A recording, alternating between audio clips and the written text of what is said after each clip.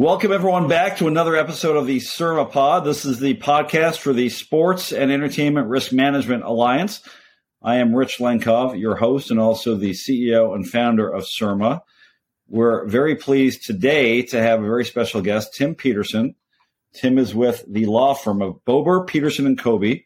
It's bpkfirm.com out of California.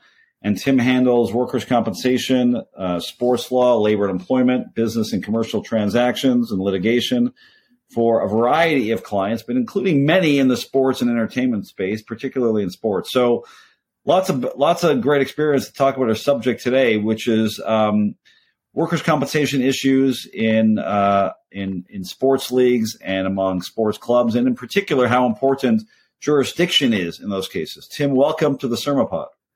Thank you. Thanks for having me. So, often when you get a case as a defense lawyer, jurisdiction isn't really an issue, right? That's not something you spend too much time on. But in workers' compensation, in particular, as it relates to the choice of venue where athletes file their claims, file their lawsuits, that becomes very important. Explain to our listeners why. Yeah, you're absolutely right. In a traditional case, jurisdiction never comes up. But in the context of professional sports, it's probably the most frequent issue that we have as it relates to California workers' compensation. California has a long-arm jurisdictional statute, and historically, particularly back before 2013, all you needed to do in order to establish jurisdiction in California at the Workers' Compensation Appeals Board was just get off the plane in California. So any out-of-state team traveling to play a California-based club, all of those in the NFL, all those 53 players who exit the plane and go through a walkthrough in the hotel would have been able to establish jurisdiction in California. So what? Let's pause there, because that's a really interesting concept, and seems painful to understand unless you deal with it every day like I do. So like you and I do. So, you're in California, I'm in Illinois, perceived to be very liberal jurisdictions. In many ways they are. Why is it that simply because, you step off a plane in a city where you are playing a sport, why does that govern where you can sue or file a claim against your employer versus where you were trained, where you are hired, where your home city is? Why is that? In most jurisdictions, you can file a claim where an injury occurs, and that in California is one of those jurisdictions. You can always file a claim anywhere an injury happens. What's unique about our state is that we have a concept called cumulative trauma. And although many states have this concept, California has a very broad definition of what a cumulative trauma is. And so players who file in California traditionally file cumulative trauma claims, which will encompass their entire career. From day one, first contract signed, up until the day they are released and never play again, the CT period is their entire career. And so in California, if an individual is injured over the course of their career, and even 1 day or 2 days of that was in California, California was saying, well, part of their injury occurred here. Even though it was a very minimal part of it happened here. And so the board would allow jurisdiction in those situations. We've limited it by statute a little bit. In 2013, we passed some legislation that tried to make it so that the majority or a good portion of your CT had to be related to California as opposed to just getting off the plane one time. But those limitations have been mixed at best as it relates to, from an employer perspective. There's still a great number of cases being filed out here based upon maybe being hired here in California, which is the most common argument we now face. What does it mean to enter into a contract of hire? California is going to assert jurisdiction over any claim of injury where the contract of hire was made in California, even if that injury happens in another state. So The player attorneys will assert that a contract of hire could be done verbally. And of course, the clubs are going to assert that the contract of hire is the written standard uniform player contract.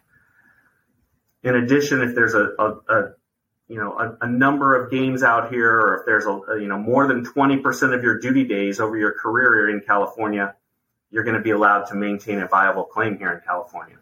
So I want to get into the contract in a second because that raises some interesting issues. But, what is the problem with the way that system is set up? In other words, why is it an issue for employers that you can file a claim or pursue a workers' compensation injury in your state or my state simply because the injury happened there? And one reason, obviously, is because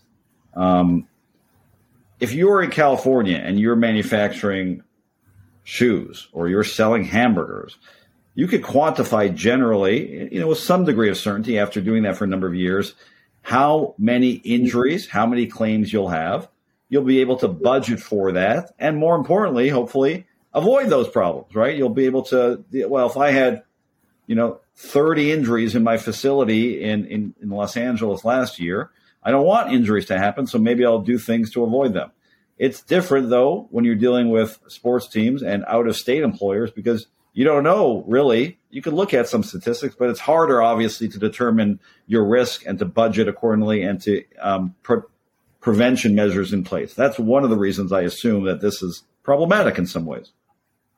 Absolutely. I mean, risk management is exactly as you described. The touchstone to risk management is being able to project and foresee your losses. And so because we're dealing with true interstate employers, they're subject to jurisdiction in not just California and not just their home state, but any state that they go to. And so what ends up happening is you've got a system in place which, in my opinion, can be inequitable on both the player's part and also the part of the employers. From an employer's perspective, it's very difficult to manage your risk. It's difficult to determine how many states that policy is going to apply to. It's also difficult to purchase insurance and underwrite insurance when jurisdiction can be in multiple states and it's difficult to quantify what states are more likely to suffer or to have a loss filed in. Most states allow concurrent claims. And so, for instance, I'm dealing with a case that has an ongoing Wisconsin workers' comp claim. At the same time, we have an ongoing California claim, and they're for the same injury.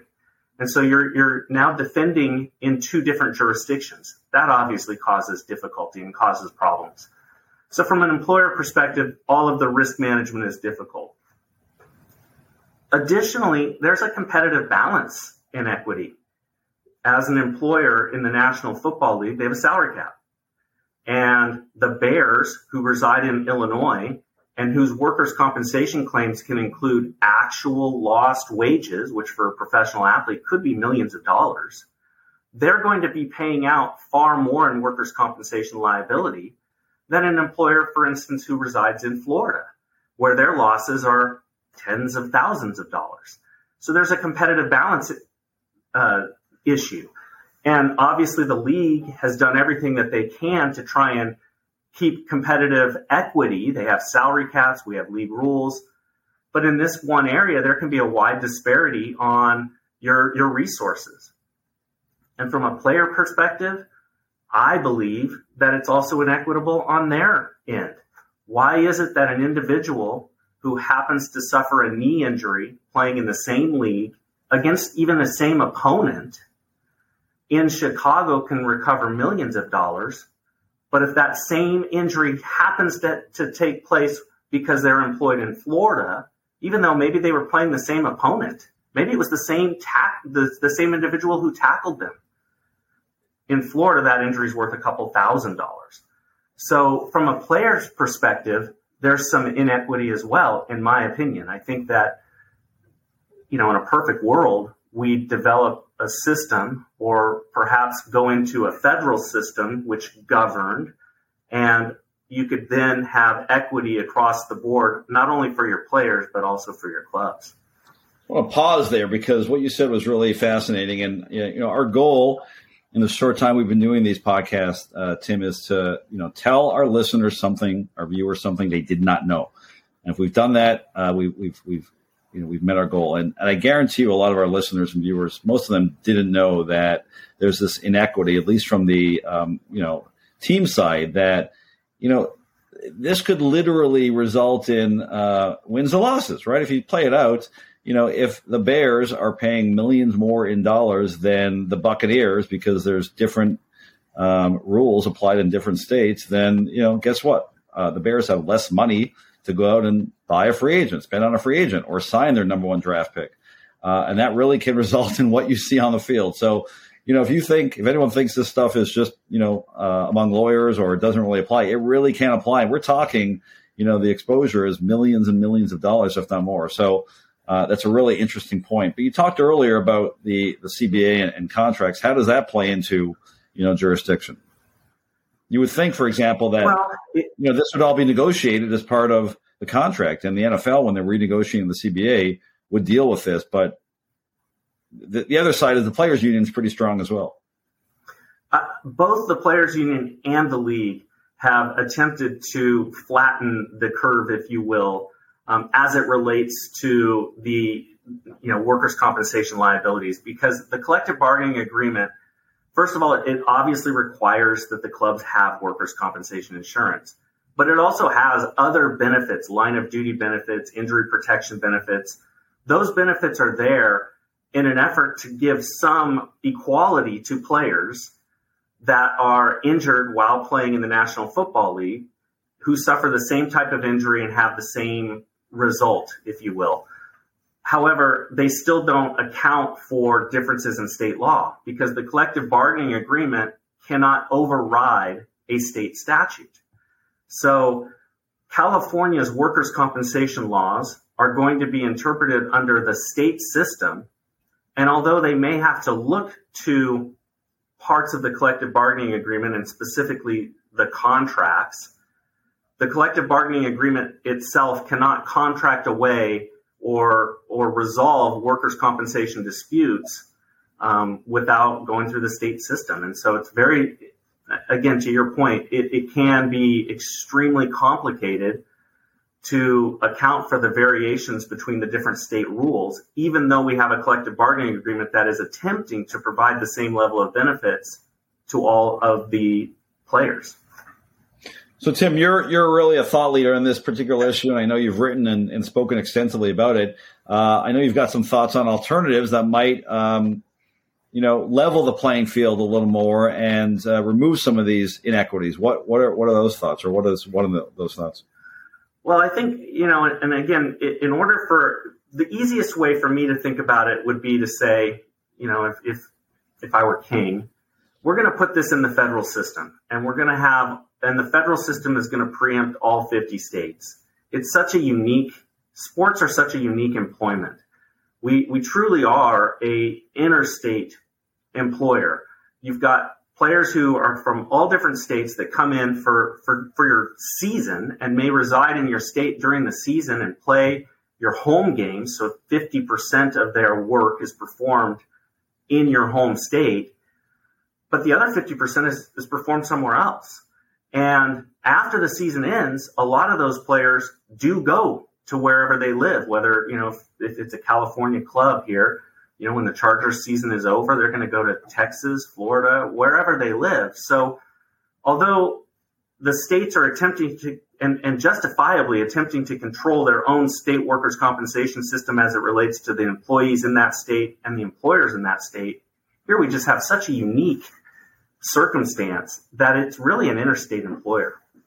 And rather than trying to juggle how to defend claims in Wisconsin at the same time as we're defending claims in California, and how to comply with Wisconsin risk management protocols, post-injury notices, how to deal with treatment, how to deal with what fee schedule applies to treatment. Is it the Wisconsin fee schedule? Is it the California fee schedule? You have claims in both states, and so both states have their own rules regarding all of this. California, the employers and the carriers out here have to pay for all the discovery. In Wisconsin, the player has to pay for their medicals and they get reimbursed. So all of these different challenges that play out could be solved by simply putting this into a federal system and having that federal system be the one and exclusive system that governed all of professional athletes. And as a result, you're now able to risk manage better. All the players are getting equal benefits regardless of what state they reside in or what state they play in. And it simplifies everything to ensure equality across both the player side and employer side across the league. Last question here on the SERMAPod. Tim, I see that Super Bowl football behind your left shoulder there. I know you're a football fan. I know you work with lots of sports organizations. Is it hard to enjoy a sports game when your head is full of all these issues like mine are, dealing with jurisdiction and compensation, or are you able to put that aside and just enjoy a game? I'm able to put it aside. I'm still a fan. I still enjoy watching sports. I would say that my rooting interests have changed. Obviously when you're a kid, you pick a team, you have one team you follow and care about. And I think that that's probably the biggest change in my professional career is over time, I find myself, not so much rooting for one team over another team, but rather, but I still enjoy watching. And in particular, I've become much more of a college sports fan, because it's a lot easier to have a rooting interest in college than it is, in either Major League Baseball or the NFL. Tim Peterson from Bober, Peterson & Kobe, bpkfirm.com. Very interesting topic. Please come back on the SERMAPod and update us as this issue develops. I appreciate the time, Rich. Thanks for having me.